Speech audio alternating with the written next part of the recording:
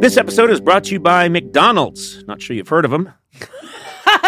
Up-and-coming little restaurant, but they're making it. They're the little engine that could. You know, the moment of bliss when you spot your fries being scooped into the carton and suddenly time slows down. I have that all the time. I love their fries. Oh, yeah. Yes. McDonald's fries hit different when they're free. That's another thing I'll tell you. And when they belong to your friends. There's no better feeling than thinking you're out of fries and then you discover extra fries at the bottom of your bag. Or else my son still hasn't finished his fries. Yeah. And I'm done with mine. And he used to be weaker than me, so I could just take them. Yeah. Now I can't because he's stronger than me. Oh, yeah. There's no wrong way to eat McDonald's fries, but we all think our way is the best way. And I like stealing them from someone else. That's my favorite way. Get your favorite McDonald's fries today. McDonald's! Check them out sometime. They're everywhere.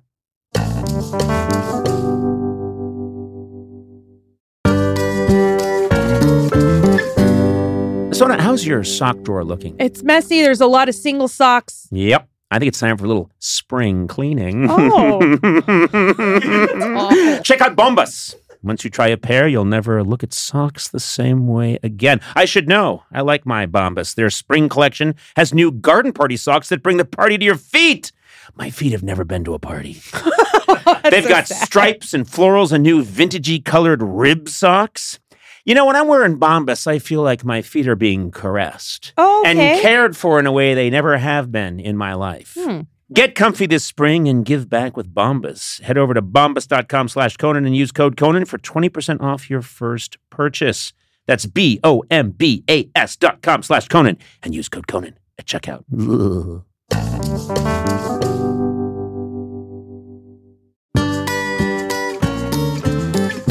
I'm Jane Fonda. And I'm telling you, I am so really deeply happy and excited to be sitting opposite Conan for a conversation. I'm a huge fan. Fall is here, hear the yell, back to school, ring the bell, brand new shoes, walking blues, climb the fence, books and pens. I can tell that we are gonna be friends. Yes, I can tell that we are gonna be friends. Hey there. Welcome to Conan O'Brien Needs a Friend, joined as always by Sona Movsesian. Hi. Hello. What? Hut? You said hut. Sometimes you say it, and I don't know if you're expecting me to say hi or if you're just saying, Sona's here. That's it. Just follow my lead, you know? I don't know what your lead is. That's my problem. I have no idea. What were you? So you said hut? You played football in response. Yeah. Anyway, we got Sona, who's, I don't know what's wrong with her, and Matt Gorley. I have a better diagnosis for you, but we'll get into that later. Hike! You know, often we just start talking occasionally before we start a podcast. I say, let's stop and let's just think what we should talk about. Okay? Well, you say that every time, but then we... Okay, I say it, and then we don't. You guys say, oh, don't do that, and we just start talking, and it works out. Today, I said, hey, what should we talk about? And I was looking to Sona and to Matt, when suddenly Aaron Blair, who's sitting in the corner like a golem... what was your suggestion? Let's hear it again. Can I? No. Okay. No, don't defend yourself. Okay. First, try and recreate what your suggestion was, because you said it, and the three of us immediately blasted you. What I said was, it was quiet in the studio. Everybody was thinking of an idea. No, that's not you telling the idea. Okay. That's you setting the scene. Here's what I said. I'm the director here. All right, I will set the scene. Okay? Okay. I will set the scene. I'm looking to Matt and to Sona, wondering... Anybody have anything like maybe Sona, you know, your father and his crazy mustache caught fire, you know, at the Armenian cookout, or maybe Matt, you know, you were strolling the avenue in Pasadena and the fez you bought at an auction blew away, something fun like that, you know, or your collection of. Eleanor Roosevelt stamps got lost and you didn't know where they were. It's fine. Okay, but then. That's what I'm looking for when suddenly Blaze's distinctive voice pipes up and says what? Everybody in LA is always bringing in fruit from their fruit trees. Conan, do you have any fruit trees? That was your suggestion. I'm sorry. Everyone brings in fruit from their fruit trees here at the office. Conan, do you have said fruit? and we just leapt upon you. It's true. I feel bad, but I leapt on you. I did too. Yeah. We were all like, what the fuck? What are you talking about? And then you doubled down. That's the part that amazes me. Yeah. Rather than just shrinking into the corner, okay, and deciding not to speak for a year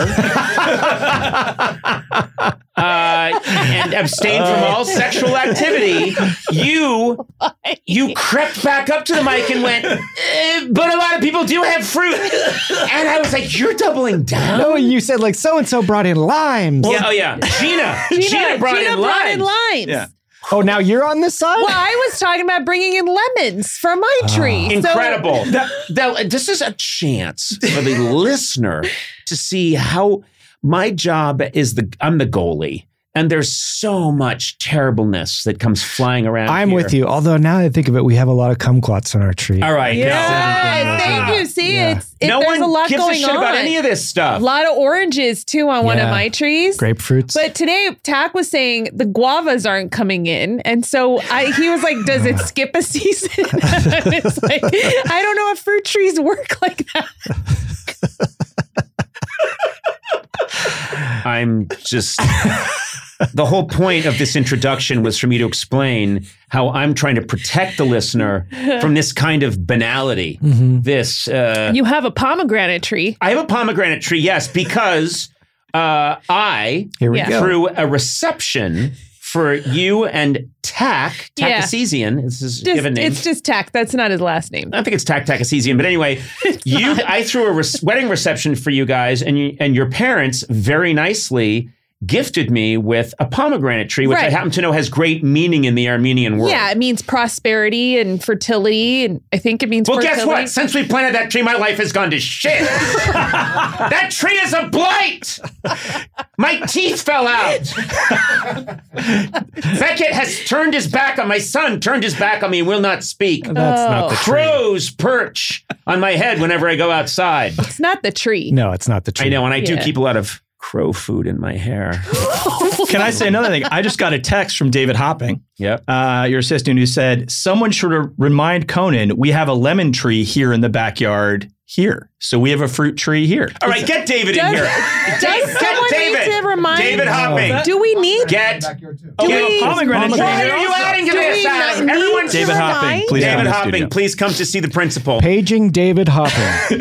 Adam Sachs, who he's supposed to be the guru, the know-it-all. He's in the corner. He's saying like, yes, we also have, what did you chime in? Here in the backyard, we have a lemon tree and a pomegranate tree. Yeah, guess what? Pomegranate. Yeah, up until today, because it's coming down. That's why we're all so fertile. All right, David Hopping. Yeah. Jump on, please. Well, I mean, it was after we bought this building that we had babies. That's true. Yeah. Oh my God. David Hopping. Yeah. You're supposed to be my assistant. You're listening to all this outside in the office building, and you decide to send a message to Blay. Yeah.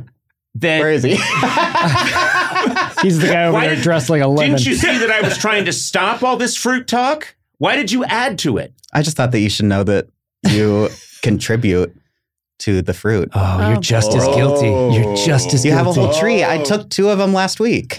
Wait, you took some of my fruit without asking me? You didn't even know you had it. I know, but now that I have it, it's robbery. Okay. I think that we all deserve lemons from that tree. Or First I of have all, too many lemons. I don't. There's a little tiny yard behind our building. Mm-hmm. I don't go back there at all because apparently there's sunlight there too. Like any good vampire, I must hide. But it's nice to know that we have fruit tree, but you have to pay me for that fruit. No. Yeah. What is the cost these days of a lemon or a lime? Wait. What do you think the cost of a lemon or a lime? Oh, is this going to be one of those traps that I'm an out-of-touch celebrity? Yes. I happen to know the running price for a lime would be about $65. Okay. Now, in my defense, I shop at Whole Foods. Zing! Not far off. Yeah. Buy fruit there. You got to bring someone to co-sign the loan. No one laughed at that. Not even to be nice. Can we add laughter to that? No, of course not. No, I think what we'll do, if anything, is just put like an older woman sobbing on a street corner. It's just Conan. I always like crickets. I always think that just drives crickets is the universal language of Flores something falling para apart. los muertos. Well, listen, this was a what a terrible intro. But you know what? To Blaze's defense, he was like, talk about the fruit trees, and then we actually did talk about the fruit trees. It worked. Right. So what you're saying is that Blaze quip bore fruit. That's what you're saying. Jesus Christ. Oh, Flores para los muertos. Flores para los muertos. I mean, have you seen the prices of a cantaloupe when you go to... Dios mío. I mean, Whole Foods, what the hell? Jesus Christ. The other day I saw Bill Gates walking out of there. He said, it's highway robbery. Mi bambina. I bought a strawberry. I put it in my will for my daughter to get. This is old jokes about how expensive it is at Whole Foods. These are good jokes. Who's her voice, though? It starts It's me being a comedian who's also having a stroke. Okay.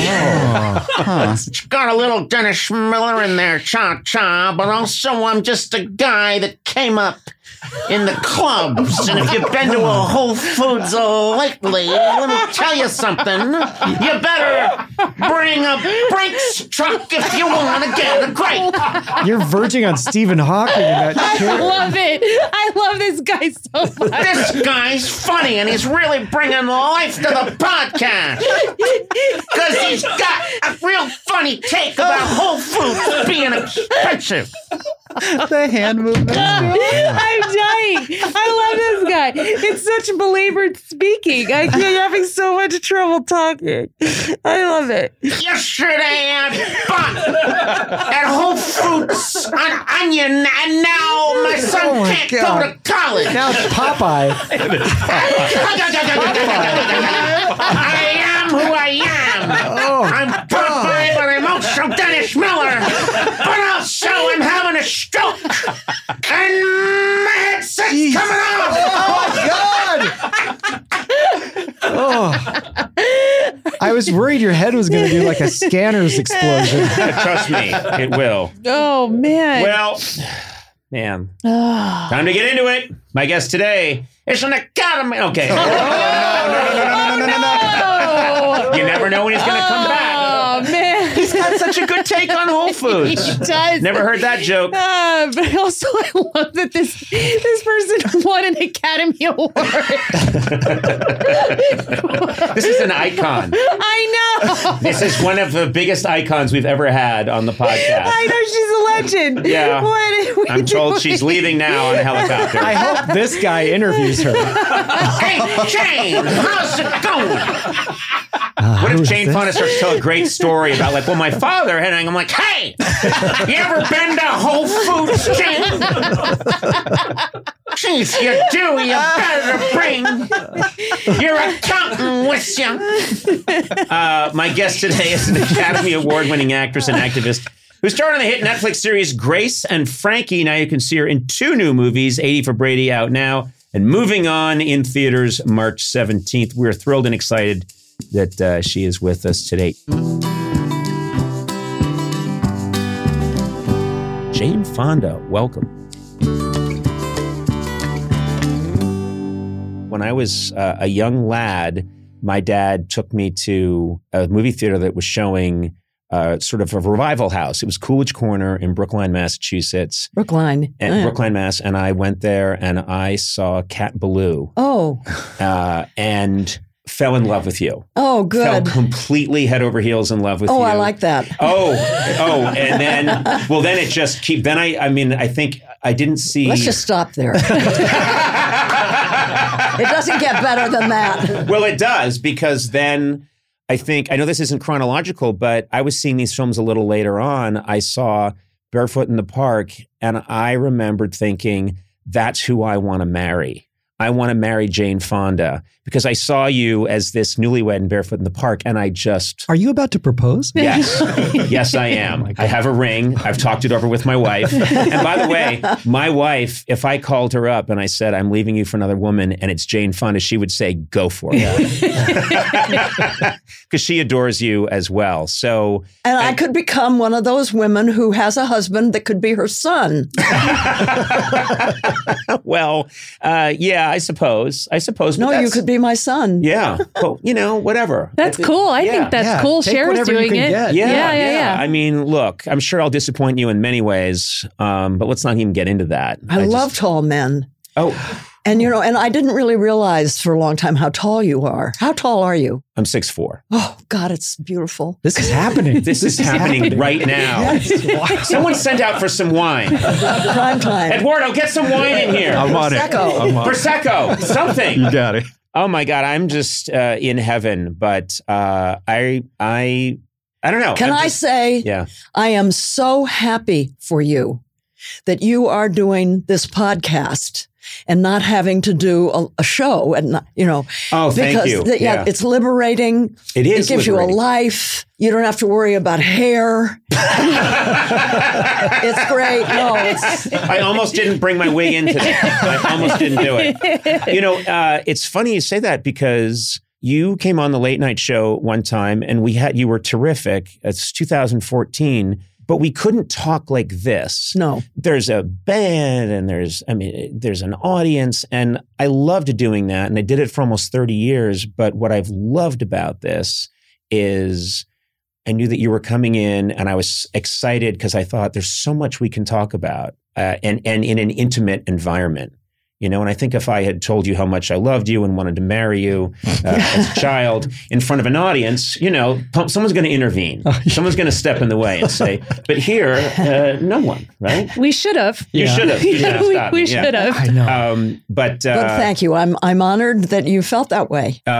Feel that way. But there's so much to talk about. I was mentioning to you just as you walked in, I used to live on a street called Tigertail. And there was an older gentleman that lived on Tigertail when I first moved there about, I want to say 12 years ago. And this old gentleman said, when I first moved to Tigertail, I used to see, Jane Fonda riding up this road on a horse on her way back from school. And I thought, poor old man, he's lost his mind. No, I used to ride a horse to school. It wasn't my horse. It was the school's horse. Was it painted yellow? And they had a little stop sign that came out every time. It stopped. They would loan it out to a few of us who were good riders. Wow. So you would ride home, and this is here in Los Angeles on the west side. I'd ride down Tigertail Road, down Kenter to San Vicente, and what is now that centerpiece that has those huge coral trees. Yes, yeah. That was the trolley tracks. That's right. And it was also a bridle path. And I could ride that down to school, which was on the corner of San Vicente and 26th Street. That's unbelievable. I know. And so you were basically growing up in Los Angeles in almost but it could have been 1855, the way you were getting to school. Yeah. If you didn't pay attention to the cars that were coming and going. But, right, those cars. No, but Conan, it's wonderful to have been alive in the late 30s and 40s. The world had only 2 billion people, and that affected every nook and cranny of life. Mm-hmm. There were more birds. Mm-hmm. There were more empty spaces that a boy or a girl could explore and play in. I mean, we lived at the end of a dirt road at that time. Mm-hmm. I mean, there's so many houses where we used to live now, I can't even hardly find it. But where you live is a canyon in front of the 9 acres where we had a farmhouse. It's unbelievable. You had 9 acres up there, and now it's all been developed. There's about 20 houses on that as we talked about before the show started, it's the first house that you live in is the one in your dreams, right? And so that house, that land at the top of a hill overlooking the Pacific Ocean during the Second World War. Yeah. When we used to have, well, no, you don't remember. It was the Second World War had started, and there were blackouts, and we had to, hide under tables during air raid drills and things like that. And so that's very much in my dream. It's unbelievable. Yeah. And now I can't find it. I will find out where the house was, and my promise to you is I will find a way to buy all those homes, raze them to the ground, and I will restore your ranch. And this is where the two of you will live. And we're going to get married. Actually, no, Yes, I don't want to get married again. See, my dad was married 5 times. I've only been married 3 times. And I don't want to add to that. So we'll live in sin. This is the greatest day of my life. This is the best day I've ever had in my life. Yeah. I'm so Jane delighted. Fonda can be your side piece. So you could still be married to Liza. Okay. All right. Never mind. Call Liza. You deal with it. Oh, man. Sona, you're my assistant. You deal with it. I'll call Liza. You call Liza.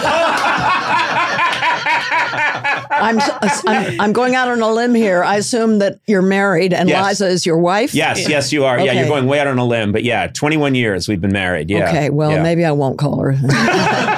Maybe we could do a threesome. Oh, God! He's just short-circuited. Non-sexual threesome. Wait, why non-sexual? What's happening? He's short-circuited. I'm blacking out. I can't handle this anymore. I just can't handle it anymore. Sure you can. Okay. Okay, yes, I can. What's funny is that we've glossed over the fact that you're talking about growing up. Your father, of course, Henry Fonda, one of the great golden age film stars of all time. And it was very important for you. You wanted to get work, but you didn't want it to be because Henry Fonda was your dad. And so that was, that feels like it might have been the first struggle is how do I establish my own career? I'm sure you were very proud of your dad, but how do I find my own way? Was that difficult to do in the early years? if you weighed the difficult or the easy, I think it made it easier to be Henry Fonda's daughter in the beginning because it lifts you a little bit above the crowd. Opens some doors. Yeah. Maybe. Yeah. I mean, every now and then there'd be like Patty Chayefsky interviewed me for a part in a play. And he started off by saying, well, what else have you done besides being Henry Fonda's daughter? That kind of thing. Yeah. But, you just expect that to happen. So that, it's more good than it is bad. Right. It's shocking to me. Not shocking, but I was surprised to find out some of your activism stemmed from this feeling you got from your dad. From his movies. From his movies. Right. A number of years ago, one of Yolanda King, one of his daughters, called me to talk about something or other. And I was in the process of writing my memoir. And so I was curious. And I said to her, Yolanda, did your dad, Dr. King, did he, take you on his lap and bounce you on his knees and talk about values, the kind of values and stuff like that? She said, no, he never did. And I said, yeah, my dad never did either. But you had your dad's sermons and I had my dad's films. He didn't really need to say much. I loved him and admired him so much. And I knew that the movies like Young Abe Lincoln and Grapes of Wrath and 12 Angry Men and Wrong Man, those kind of movies were the ones that he really loved and was proud of doing. And he loved those characters. And so those are the movies that I identified with. And it was like putting fertilizer on my little soul. And eventually, it, when there was something that triggered, which for me was the Vietnam War, all of that became fertile ground for activism. Yeah, your dad, in so many of his films, and I'm thinking specifically when he's in Grapes of Wrath, that speech he gives about the little guy, and that's me, I'll be there. I'll be there. That's a speech that resonates maybe more now, or at least as much as it did during the Great Depression. There's a lot of people out there that feel that they're being bullied, that they're being pushed around. And there's so many Henry Fonda films where the core idea is you have to stand up for the little guy. Yeah. Justice, fairness. Yeah. there were no people of color around me when I was growing up on the West Coast in California. But there was my father's film, The Oxbow Incident, which was about a racist hanging. That's... Yes, yeah. It meant so much to me. That's a generation, whether it's Dr. King or Henry Fonda or even my father, people were not raised, I don't think men were raised back then to show a lot of emotion. No, they were told not to. Yeah. Well, today still, our culture says if you want to be a man, you don't cry, you don't express need. There's a wonderful movie. It's one of the nominated movies as Best Foreign Films. It's called Close. I haven't seen it. It's about this issue of boys in the beginning when they're young. They love on each other. They hug each other. They sleep together. They cuddle. They fall asleep on each other's shoulders. And then they start going to a school, they reach adolescence and it's suddenly, are you queer? Yeah. Kind of thing. Yeah. And they get ashamed and then they pull back. And it's like a loss of humanity that happens because of our culture that says men aren't supposed to be vulnerable and express emotions. It's so sad. I want to, part of what I want to do is change that. Well, I think you've done, for example, I thought it was very brave. It was also artistically hugely successful. But on Golden Pond, you and your father laid bare, in a sense, your struggle to connect and put it on film. That's scarier to me than jumping out of an airplane without a parachute. Is exposing that kind of vulnerability with a parent, because so many people have a complicated relationship with their parents. Yeah, especially people of a certain age with parents of a certain age, especially if the parents came from the Midwest. Yeah, and so was your dad aware the whole time that that's what you were exploring, or could he tell himself, well, these are just characters? Because these are just characters. Oh, okay. There's a scene where I tell him I want to be his friend. It's my big scene in the movie.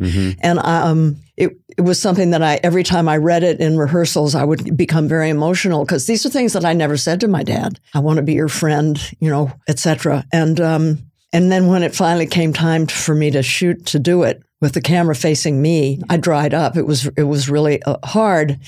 It was a really important scene for me. Yeah. And my dad always liked doing things that had been rehearsed.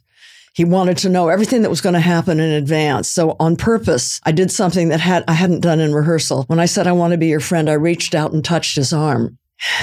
And he ducked his head and he went like this. But I could see that he got emotional. Yeah. Made me so happy. And I went to dinner at his house that night. And I told him how I had dried up and how I had a hard time with the scene because it was so personal. And I said, in your long career, Dad, did that ever happen to you? Nope. Yep. That was it. Nope. Period. Nope. Yeah. He didn't say, well, tell me about what happened. And, he had no clue. Nope. And, but that's who he was. Yeah. Well, it's funny. You find out later in therapy that parents, they're doing what they can with what they've been given. They're doing the best they can. They're doing the best they can. Not all parents. Sona, I don't think you're doing the best you can. Oh, okay. Sorry, just to jump out for a second. That seems hurtful. I've only been a parent for like a year and a half, but you're saying I'm already just... You seem high most of the time. Oh, okay. That's not totally inaccurate. It's those first early years where you really have to do the best you can. Oh, okay. Then I should stop getting high all the time.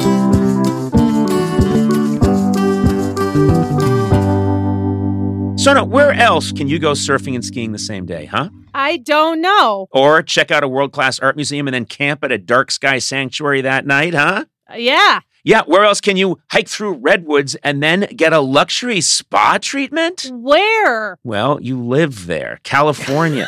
California, Sona. No matter where you go across the state, you'll find a way to play. I'm a California resident, so Sona, you are a lifelong California resident. I'm a lifer. I love this place. This is a beautiful state. Gorgeous. So many different, wonderful ecosystems in one state. You can hang out by a Palm Springs pool. You can go whale watching. You can go hiking in Yosemite. And then talk about the great cities in California. You get all this amazing food, sushi, whatever you want, they got it in California. Hey, if you can't find it in California, man, you got a problem. Yeah. I shouldn't have done that. I made that up on my own. Anyway, I love California. Discover why California is the ultimate playground. Head to visitcalifornia.com to start planning your trip today.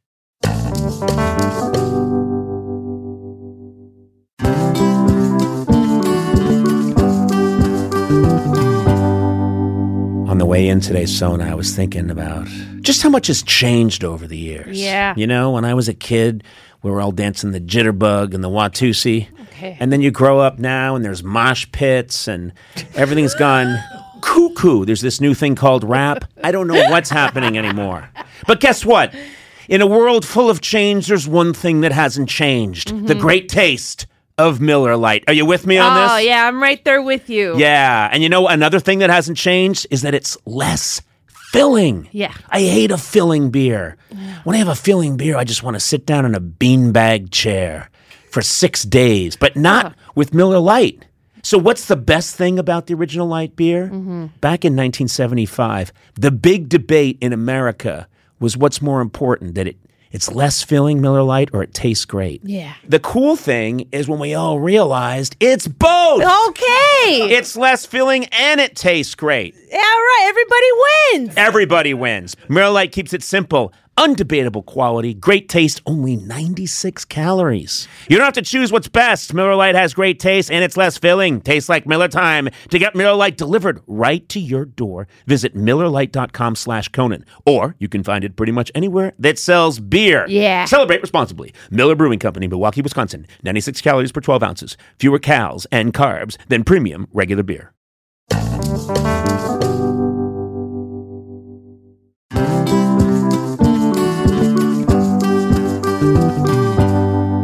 Come on, if most people are being honest, no one really knows what you do for work, right? Yeah, it's true. Yeah, especially if you're in what I like to call B2B. Oh, you know? what is that? I'll explain. Okay. That's a business doing business with other businesses. You know what I'm saying? Yeah. I call it B2B. It's a little thing. It's also, it's a boy band I'm working on.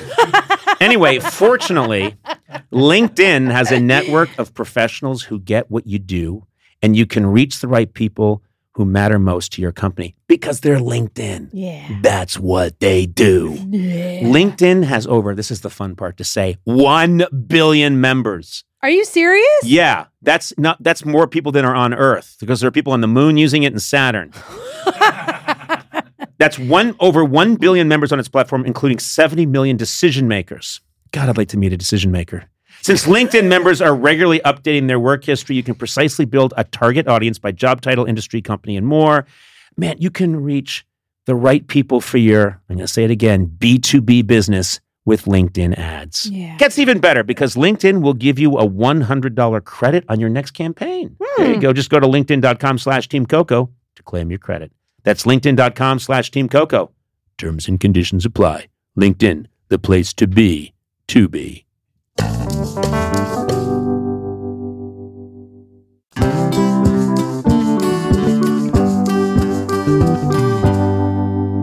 You know, I was thinking about, because you've had so many career arcs. Some people have one arc. You just have had multiple sections in your career where you, including right now, which is stunning to me, you have 3 movies coming out in 4 months, which you've never done before. At 85 years old. Yeah. That never happened to me before.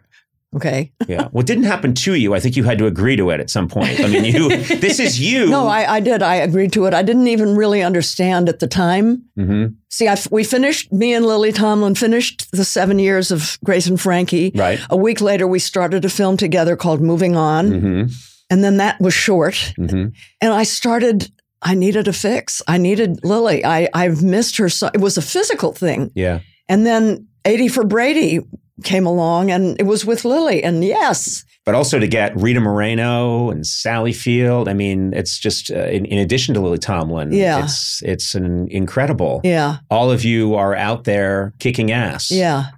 We had such a good time. I've loved Sally for as long as I've loved Lily. I've known both of them since the 70s. And I always wanted to work with Sally, and to watch her build her character in this movie was such a thrill. You have these friendships with women now. That was not the case when you were young. No. You had a different attitude towards women. It's an old frame of mind that I hope is disappearing that says when you grow up, what that means is you're no longer emotional, you're no longer needy, you stand on your own like a guy. That's the signal of adult maturity.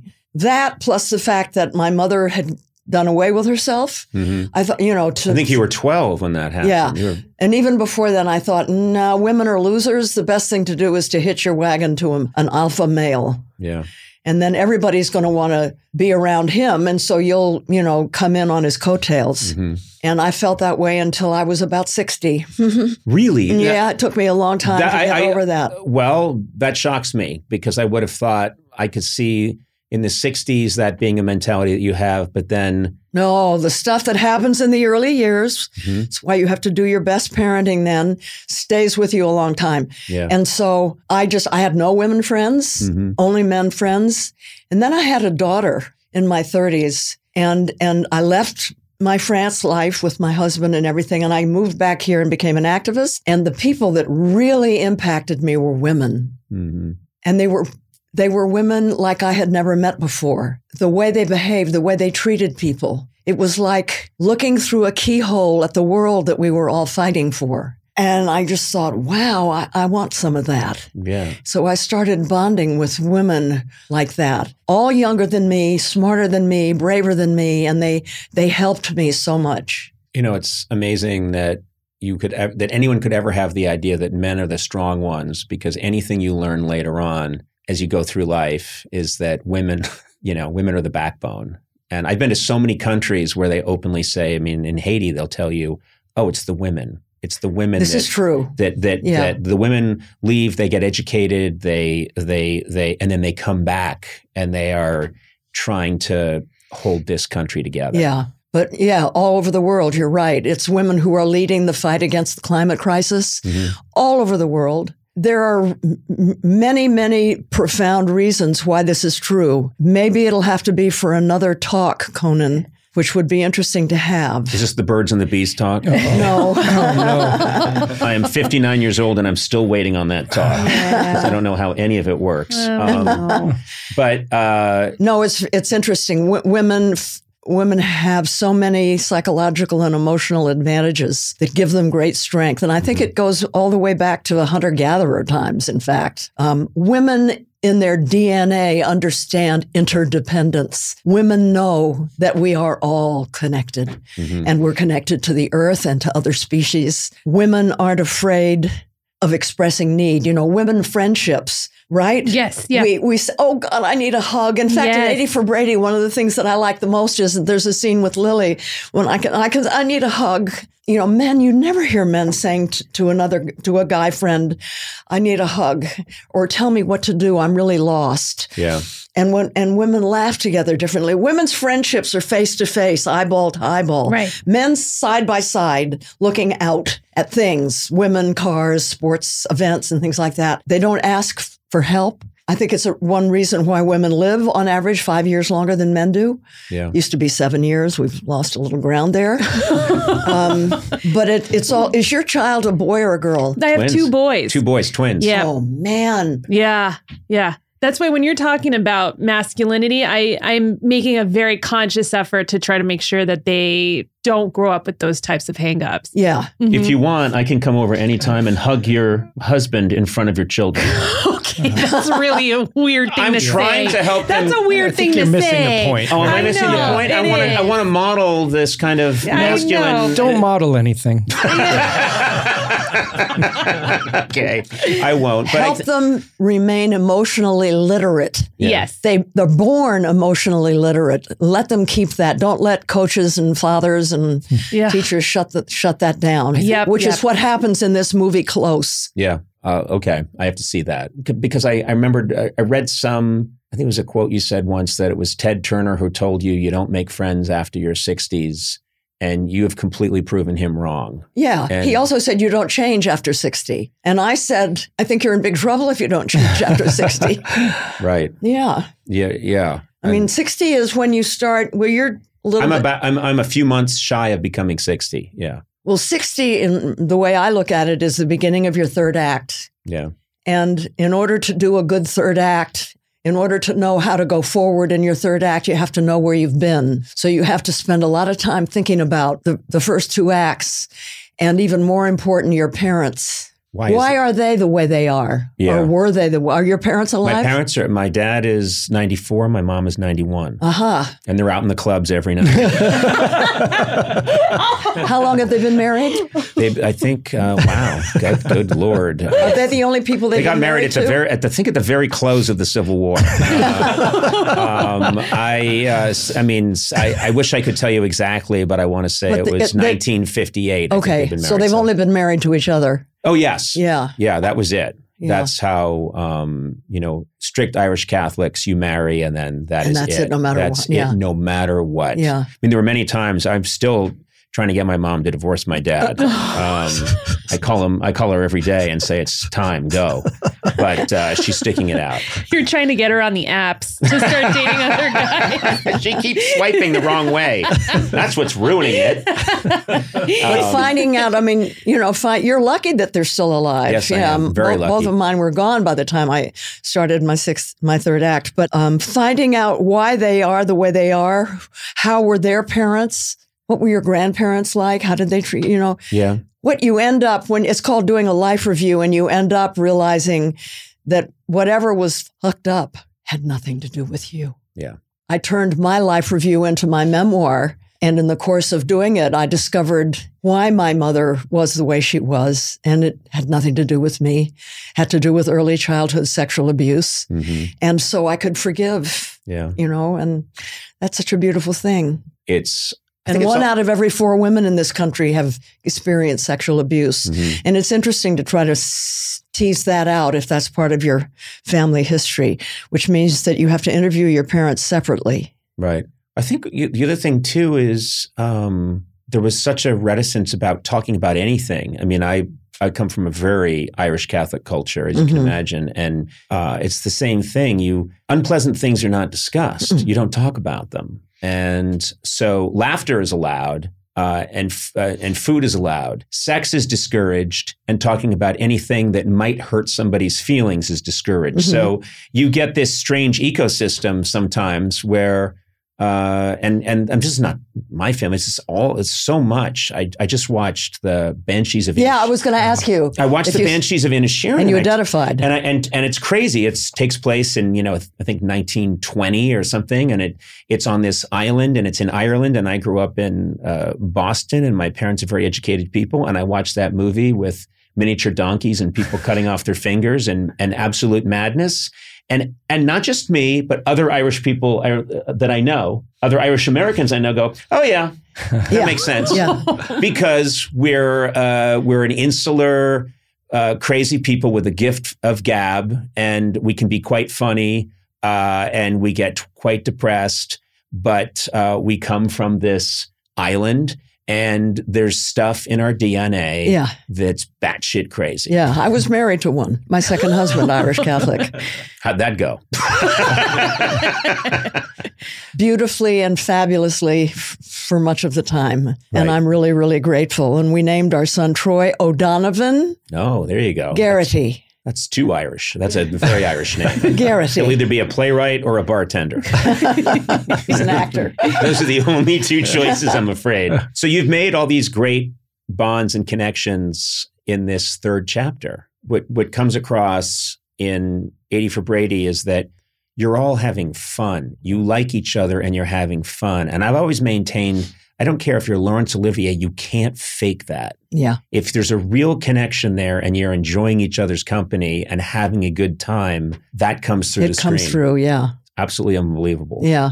It's really fun. We had a great time. I was thinking today, and I wanted to ask you about this because it only occurred to me much later, but we went through and are still going through the whole Me Too movement. And then I realized 9 to 5, which is 1980. One of my favorite movies of all time. Okay. Truly. Yeah. And for good reason. Yeah. 9 to 5, I want to say it's 1980. Yes. That movie is dealing with sexual harassment. And that movie is maybe 30 years ahead of its time. I mean, because there's a period of time, and you can still see it. You can see these movies where sexually harassing women is kind of a joke. The guy in the office chasing the assistant around the desk is in New York. Quaint. It has a quaintness the way people that drank too much used to have a quaintness. Yeah. But no one had really shone a light on it, I don't think. Or wage theft.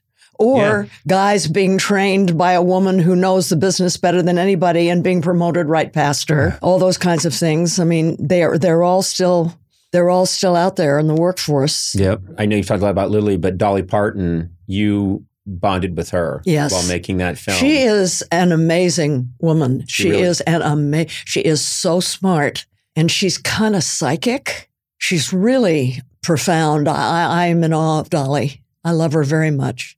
And she gave you advice because you had seen your father's reaction to fame, which if someone came up to Henry Fonda and wanted an autograph, he was terrified. He would run. He spoiled more weekends with me and my brother when he would come and visit us because he and my mother were separated. And he would take us in Rye. There's a playland. Rye, New York. And he would take us there, and I'll never forget. A woman came and asked for his autograph, and he ran, and he was in a bad mood all day. It ruined the whole thing for us. He hated it. I mean, I don't know why, but he just hated it. And I was with Dolly. We went on the road. She was so grateful for me casting her in the movie 9 to 5. And I was preparing to do a story of a hillbilly, illiterate woman based on a book called The Doll Maker. And I needed to go there and meet those people. And Dolly, I said to her, "You're the only hillbilly I know." Can you help me? And you know what's cool? You can say that to Dolly Parton, and she's cool with it. Yeah. I want to meet somebody who lives in a holler with no electricity or anything, so I can kind of flesh out my character. And so she took me. I went to Nashville. I stayed with her and her husband, Carl. That was an experience in her house. Carl cooked us breakfast. I said, "How did you two meet?" And he described the first time he saw her. He was driving a truck past a 7-Eleven, and there she was in the parking lot drinking a Crown Cola. And he was just sitting at the breakfast table. He said, "No, you don't understand." It was like, and he fell over backwards. Now that is love.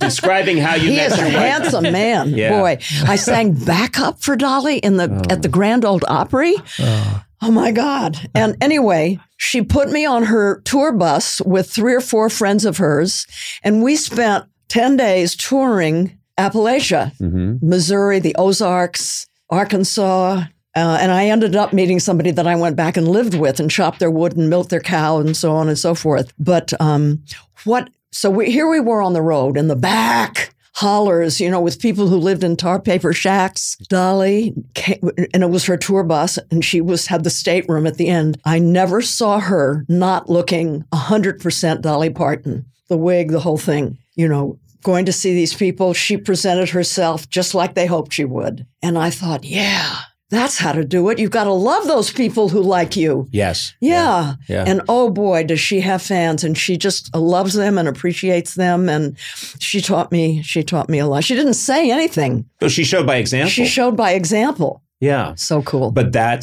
I'm glad that you found your way. Yeah. I mean, I'm thinking about your dad in the selfie era. Do you think he hated an autograph? Oh my God. Or TMZ. What's that? TMZ. TMZ. Henry, that wouldn't have gone too well, I think. You've achieved so much in film, and you've written this beautiful memoir, and you've been an activist. And then sometimes I forget there's this part of your career that anyone else could hang their hat on, which was the exercise videos. Anyone else who had done that could have been their whole claim to fame. It was such a massive phenomenon, and I think it got so many people thinking about their health. That's a gift that keeps on giving. It is, yeah. Do you remember Lyndon LaRouche? Yeah. Lyndon LaRouche was a horrible man who... This was quite a turn, by the way. If you're driving right now, I hope you didn't just crash into a tree. Do you remember Lyndon LaRouche? No one else says that, but I do, yes. This will get back. He would send people into gay bars with chains to beat up gay people. Yeah. He had people standing at the airports holding signs, like "Feed Jane Fonda to the way," or terrible, mean signs. And I read an article. This was like 1977. We were in a recession, that he funded all of this from a business, a computer business. And I thought, I was married to the Irishman then, Tom Hayden. I said, we got to start a business because we had a statewide organization, the Campaign for Economic Democracy. And it was hard to fund. It's a huge state. We had offices up and down the state. And so we spent a year thinking, what business? A restaurant. Neither of us know anything about food, or whatever.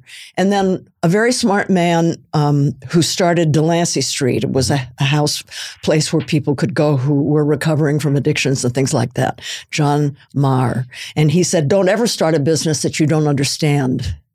Well, that brought me up short. Because the only thing I really understood was exercise. And I had met a woman named Lenny Kasdan who was doing this workout. And we turned it into a business that funded the organization. That's incredible. Yeah. Copied Lyndon LaRouche. That's the... Now, to be fair, I've watched Lyndon LaRouche's exercise videos. And he's wearing the leg warmers. Yeah. And, I gained weight watching this. I gained 200 pounds. And an ulcer. Yeah, it's funny how you bring that up. Even today we live in a world where there's so much anger and there's polarization. So many people that are angry about how someone else is living their life, which I never understand. Like how does that concern you if someone else is living their life a certain way? Why is that? Well, if you're suffering, and you know that you're suffering because the fuckers in Washington, the neoliberals of the last many decades, pay more attention to Wall Street and to money and to bankers than they do trying to serve me living in the Midwest and the Rust Belt. Yep. And so if you're suffering and you grew up with your dad belonged to a union and his dad belonged to a union and they could afford to buy a home and send their kids to school and now you can't, and now you have to take a job as a waiter, of course you're going to be angry. Yeah. Of course. And that's why these elected officials have to start paying attention, and not just thinking because the Dow Jones looks a certain way that the people in the Midwest are going to be feeling okay. They're not. I think one of the things that gets to me, though, is I think the anger is clearly legitimate. It's when people exploit it, get elected on it, and then don't do anything to really address the issue. Yeah, I know who you're thinking of. We won't mention his name. Is it Lyndon LaRouche? It was you, Gorley. What? Oh, no. You didn't see that coming. But yeah, it's fascinating to talk to you and to see you're as fired up and passionate now about pretty much everything we've talked about as you would have been in 1975. And I'm wondering if everyone's always trying to figure out what's the way to age and stay healthy. Clearly, you are the greatest example of being able to achieve that and in style. But at the same time, I think, people wonder, what is it? What is it? And some people say it's staying connected. And I think also passionate. I mean, you're interested and curious, and as you get older, if you've stayed interested and curious, you realize that it's all connected. We need humility and we need to get rid of greed and we need to understand that the collective is what's important. Yeah. Well, I think humility is, with a capital H, is massive. Yeah. Such an arrogance when people think, well, it's 2023 and we know most of what mankind needs to know, and we don't know anything. Nothing. They're constantly finding, 100 years from now, they will laugh at what we thought now. And if we're even around in 100 years. I'll be here. Because of our ignorance. You'll be here. You will be here. We'll be here. Bobbing on the ocean. My little pompadour sticking out of the your water. Your red pompadour sticking up like a wave. I was going to say that I've heard you talk in interviews, especially lately because of 80 for Brady and a bunch of your recent films, that comedy came to you late. And I was thinking, first of all, you're hilariously funny, I thought Cat Ballou, that's a fantastic comedy, and that was your, I think, first big hit, and you were funny then. Why was it a surprise to you later on that you were adept? If somebody is writing funny dialogue for me, and the setup is funny, I can be funny. Yeah. I'm naturally kind of depressed. My dad, my mom suffered from depression, but I have spent 80 years trying to get over that. And, I've really worked hard to not be a depressed person, but I'm basically earnest. I can tell when I'm sitting with Lily, somebody will come up and ask us a question and she will automatically answer something that is hysterical. Yeah. And I'm going to answer the question. You know what I mean? Plain Jane. Well, wait a minute. You know who really helped me? Who? Ted. Spending 10 years with Ted, who is hysterical. Ted Turner's a funny man. Oh my God, he is funny. Yeah. And outrageous. And I saw it's okay to be outrageous. Yeah. And that really helped me. He seems to not care what anybody else is thinking. Well, he's like a sieve. It just all comes out. But his take on life is just like Lily's, is inherently funny. I just think it's unfair to you to say, I don't think I'm gifted in comedy because when I'm sitting next to Lily Tomlin, it's you're grading yourself on this crazy scale. Yes, Lily Tomlin is one of the greats. In the stratosphere. Well, yeah, she's in the stratosphere. But you walked into our podcast building and had the room laughing right away. And so, it's because of Ted Turner. No, it is. Okay. All right. I didn't know that. Yeah, okay. it is. Thank you, Mr. Turner. A couple of years on my show when I moved to Turner Network, because it was Turner Network, we had a very talented actor from Saturday Night Live portray Ted Turner. He'd come in to give me advice on a stuffed buffalo. Will Forte. Oh, I know. Yeah. Okay. I just didn't want to. I don't want Turner to go after Will Forte when I'm just coming after me. No, I'm kidding. He would come in and go, yeah, and give me all this advice, and the crowd always loved it. And I thought, someday I'm going to walk out in the parking lot and Ted Turner's going to pistol whip me. And then ride off on his stuffed buffalo. He has the largest private herd of buffalo in the world. Yeah, he brought back the bison. Actually, that's the way that they're called. I don't see how I compete with these other men. I you've know. done in your life. I don't think you do. Okay, I think all you right, just thanks, accept guys. defeat. I'm sorry. Accept defeat gracefully. Yeah, no, nobody humility. can compete with Ted. It sounds like it. I thought the buffalo thing was a bit, but it's not. No, he has. That's incredible. That's why we Since did he was it. a child, he's been obsessed with bison, and he's grown a herd.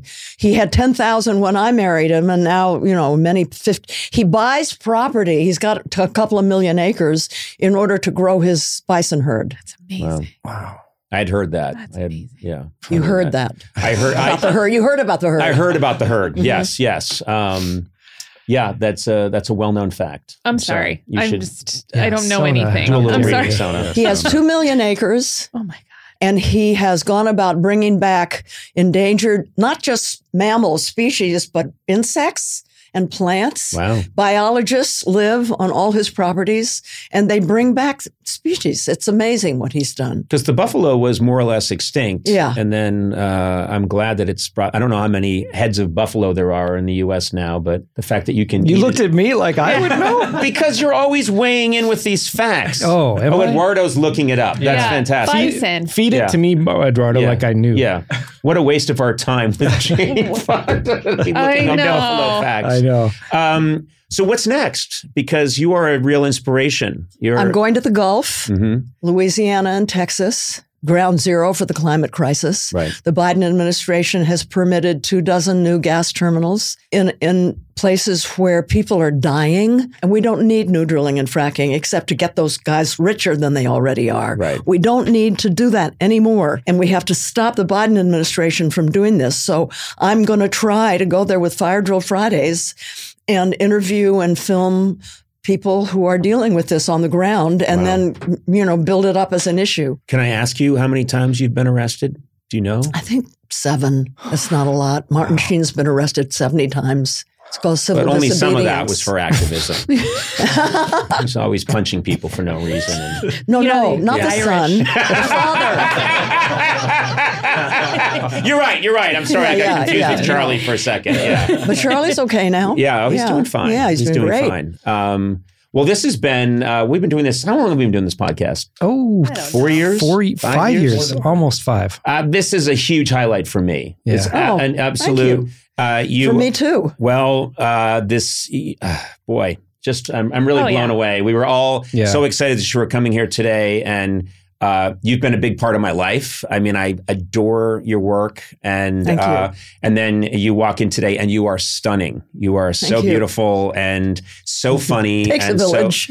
so smart. Well, I'd you. like your people. They need to work on me because No, you're doing just fine. We'll work it out. Yeah, I got to do it. Maybe I should release an exercise video. Oh, yes, gosh. please. Just me getting up. No, I'd love to see that. I would too. Yeah. Okay. Well, that's not going to happen. Jane, thank you so much for doing this. Ever did a new video, would you do it with me? Yes, I would. Okay. Yes, I would. I'm going to take you up on it. Yes. Yeah, I will find a very clingy unitard. Yes. Settle down, Gorley. I've got mixed feelings about that. It will hurt your sales tremendously. Yeah. But we'll get some. Wouldn't. No. You're very popular. Thank you. I didn't Wait know till that. this comes out. Jane, thank you so much. Thank you, This is Conan. an honor. I appreciate you having me on. Wow. Goodbye to all your listeners. JanePack.com is how you can join me in my climate work. JanePack.com. Do that now.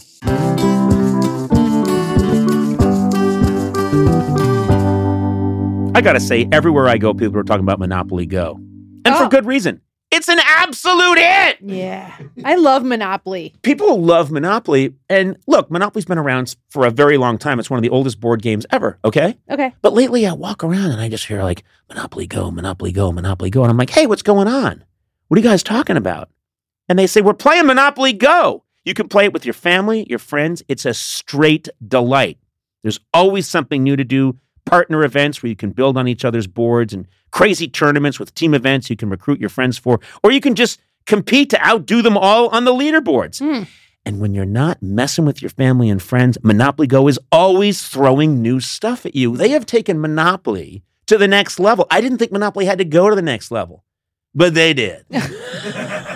There's timed events like massive multipliers for all your winnings and challenges like treasure hunts or money sprees that have fun new mini games, plus with tons of rewards to collect, like stickers for trading with friends and hilarious emojis that are perfect for gloating. There's always a reason to dip back in. Yeah. Man, they cracked it, you know? They did. So join the fun. Download Monopoly Go now, free on the App Store and Google Play.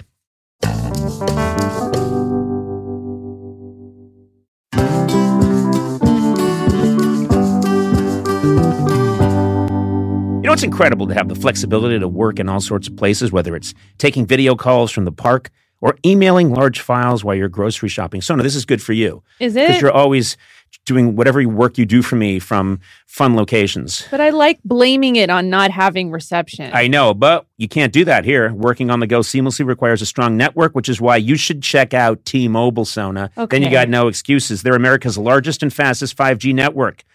With T-Mobile, you'll be covered in more places with the 5G speed you need for your life on the go. Plus, they also cover more highway miles with 5G than anybody else. Check it out if you don't believe me. Hey, Blay, you've got T-Mobile, right? I do. I was actually just up in the woods in Idlewild. It was fantastic for the weekend, and my T-Mobile didn't miss it. My T-Mobile phone didn't miss it. You know, I wouldn't think you'd need a cell phone because you speak so loudly into a microphone. Well, I had to look some stuff up. Just take it down. I didn't know what brunch was. I can hear him. When the restaurant's open for brunch. Okay. So I used my T-Mobile coverage to check out brunch. Blay. That's all right. Anyway, wherever you are, take it from the loud-speaking Blay. If you're on the go, you want to be in the know, you want to make the show. What? T-Mobile. That's the one for you. That was I should have weird. rhymed it with go. Anyway, find out more at T-Mobile.com/network today. Coverage not available in some areas. Fastest based on median overall combined 5G speeds, according to analysis by Ookla of Speed Test Intelligence data Q3 2023. See 5G device coverage and access details at T-Mobile.com.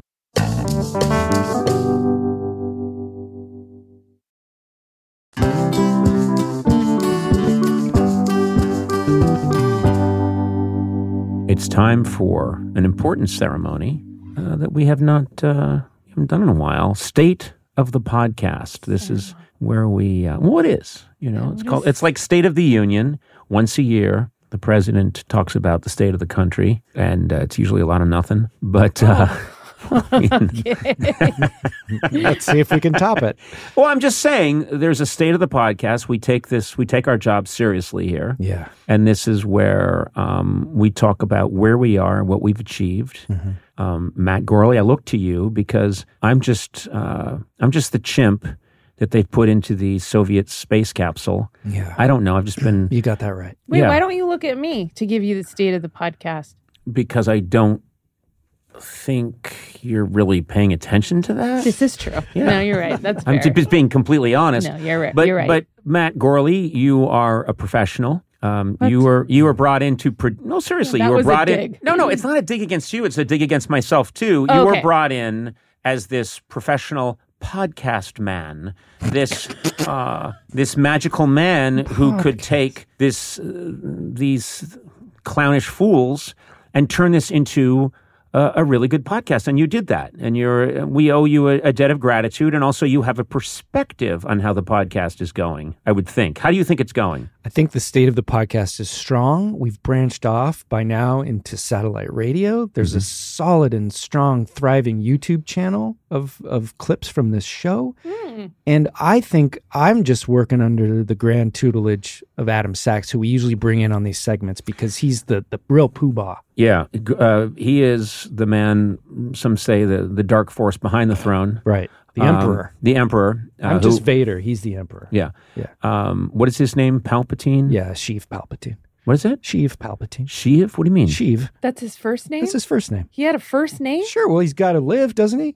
Does he? I thought his first name was Emperor. No, that's his dark, like Darth Tyrannus persona. He was a senator on Naboo for years. It's terrible that we went down this little cul-de-sac. So this is a cul-de-sac of death. Let's get to the point. You asked. Yes, state of the podcast, strong. The state of the podcast, according to Matt Gorley, is strong, but we're bringing now in Adam Sachs, who's the man behind the man behind the man.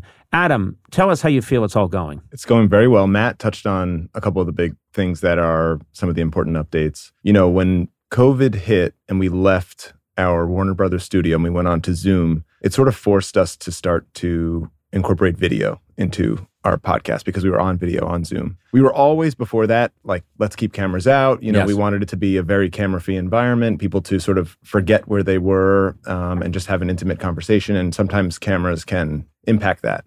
But being on Zoom over COVID forced us to introduce cameras. And then we started to capture this YouTube video, and eventually we were like, well, we also happen to have a, robust YouTube channel with a lot of followers. Let's try and put some of this video content out there and see what happens. And it did really well. And our existing YouTube fan base was excited to see what you all look like. We'd gotten requests forever. I have a lot of fans that watched me on television for almost 30 years who were just excited to see what I look like. Wow, which is unbelievable. Huh. Just they constantly were draping blankets over the television. Really? I got hundreds upon hundreds of comments about how old I look compared to how you made me seem. Just brutal. Like, that's him, Did that hurt your feelings? Yeah. What did I do? Ben clearly made you seem youthful and vibrant. No, you made me seem like a carnival teen. Well, anyway, I didn't come here to be accused of anything. So it sounds... So the Zoom video did well, but our fans were accustomed to high quality video, and the Zoom video looked like crap for the most part. And now that we have this really, state of the art studio with high quality cameras that do sort of disappear into the background. We did, I will say, during the pandemic, when we were doing the podcasts on Zoom, for reasons I still don't understand, we used 7-Eleven security cameras. That's right. Yeah. And they were set at the same angle. And we all had to go into separate 7-Elevens to record. Yeah, exactly. And then we were all robbed while we were recording.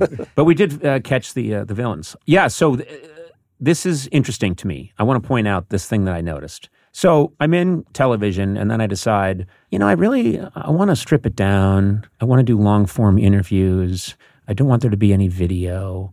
I just want it to be audio, and I'll talk to people. After all these years of doing 6 and 7-minute interviews, I'll really get to explore all these areas that I never had a chance to explore before with these fascinating people this is great. And so we do it for a little bit. And then inevitably people say, it'd be really great if we had some cameras in there. And I think, oh, okay, we'll put some cameras in there. And we do that, and that's fine. And then they say, it'd be really great if we did some of these for a live audience, like at the Beacon Theater or at the theater downtown LA theater. Let's do it. What about that? And I think, oh, okay. And then they say, if you're going to be in front of an audience, it'd be really fun if you came out first and sort of entertained the crowd a little bit. And I went, I'll do that. Might also be good if you had some music behind you. You want to get Jimmy Vivino and some of the guys? Sure, I'll do that. I realized they tricked me into doing a television show. You're again. In a Twilight Zone. It's the same thing. Yeah. A couple of times I've realized that. Well, farewell, late night show. That's the end of you. And now something new. Me, jumping around like an idiot in front of a live audience with music behind me, and then interviewing the people that I interviewed on television. Tell us the Greek tragedy about the man who couldn't not do a talk show. No, it's all fun. So Adam, it's strong, and we're not gonna there's no end. There's no danger of this thing ending in the next couple it's evolving. Weeks. I mean, the fan episodes is another thing that has changed over the past. I mean, we maybe have done a state of the podcast since then, but I don't know. I mean, the fan episodes have been another thing that we've sort of added to the show, another evolution of the show that I think is really great, adds another dimension. Fans. Well, what I love about it is I'm talking to people all over the world. That just blows my mind. If I'm talking to someone who's in Eastern Africa, you're talking to someone who's in Iran, you're talking to someone. I mean, the fact that I always go back to this, but I'm always amused that we're infecting the brains of people in these far-off cultures. Pandemic. I know, this exactly. is the real pandemic. I know, but it is. I do love talking to these people and finding out what their lives are like and what they're doing. And that's a gift that keeps on giving. As much as I love talking to the celebrities we talk to so many really funny people and fascinating people, but when we get a chance to talk to someone who lives up in Wales and they've got a really specific kind of life and we get a peek into that world, that blows my mind. The diversity of those conversations is really is a different layer that a lot of the celebrity episodes don't necessarily have. Right.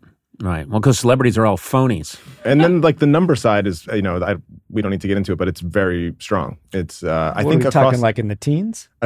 Across the board, podcast industry at the beginning of COVID, took a hit. The audience numbers took a hit. I think people stopped commuting. They stopped going out to the gym. A lot of routines changed. And so there was a period of time where there was a decrease just in the industry for listening. Oh. And I think over time, not only have people figured out a way to work podcasts back into their routine, a lot of the routines have come back, but even if they haven't, podcasts have come back into their lives. And now we've exceeded pre-COVID numbers. What? Whoa. Why? I think it was my, it's the neediness that I keep putting out there. Yeah. Conan O'Brien needs a friend. That neediness, I think there's a sense that people felt, my life changed during COVID, but man, I'm worried about Conan. Yeah. He's you so made people needy. feel better about how bad things were because they're like, at least I'm not Conan O'Brien. All right, there you go. Is that? I thought that's where you were going. I thought that's the path you were going down. No? No. Oh. See, now you're gonna make fun of my hard G's and stuff. No. Okay. I thought that's where you were headed. Where were you headed? I don't know where I was headed. Okay. I'm just a guy, a creator, I suppose, a force. Does the force. sun know that it supplies light to the earth? No, the sun just does what it does. And then all life stems from the sun. So I guess I'm like the sun, a big ball of gas. Yeah, there we go. You got there. It's burning everything around me. Yeah. This makes me happy. This makes me happy that the state of the podcast is strong. I'm indebted to you, Matt Gorley. And you. We'll edit that out. Adam Sachs, I'm indebted to you. And you. Eduardo, indebted to you for the good work that you do, engineering this show, making it all happen. Thank you, sir. And who else? I don't see. How about, I don't have my glasses one more on. Person in the room. Maybe there's your one more assistant of 14 person years right next to you. Yes. You Of needed course, your I glasses. do my part. So that's me thanking me. No. And Sona, you of course, you're the best. Okay, you know. well, that's nice. All right. Well, we're having fun. We hope you're having fun listening to this foolishness. The way you said that didn't sound fun at all. We're really having fun. I hope you're having fun. The way this too. needs to end is we go. Yeah. Love you guys. Love you guys, man. Love Group you. hug. Love you. Love you all. Love you. Oh, don't, Adam. When you said it, it chilled me to the bone. That was you just bro side hugged me. Yeah. You don't even see. Adam doesn't even see humans. You just see. You just see metrics and demos when you look at us. Did you just roofie us? Yeah. I love our metrics. You see. I would love to see what Adam sees, and it's just like a bunch of ones and zeros, sort of in the shape of humans. I'm a bar graph. You're a pie chart. And you're just a spreadsheet. I love you, metrics. I mean humans. Conan O'Brien needs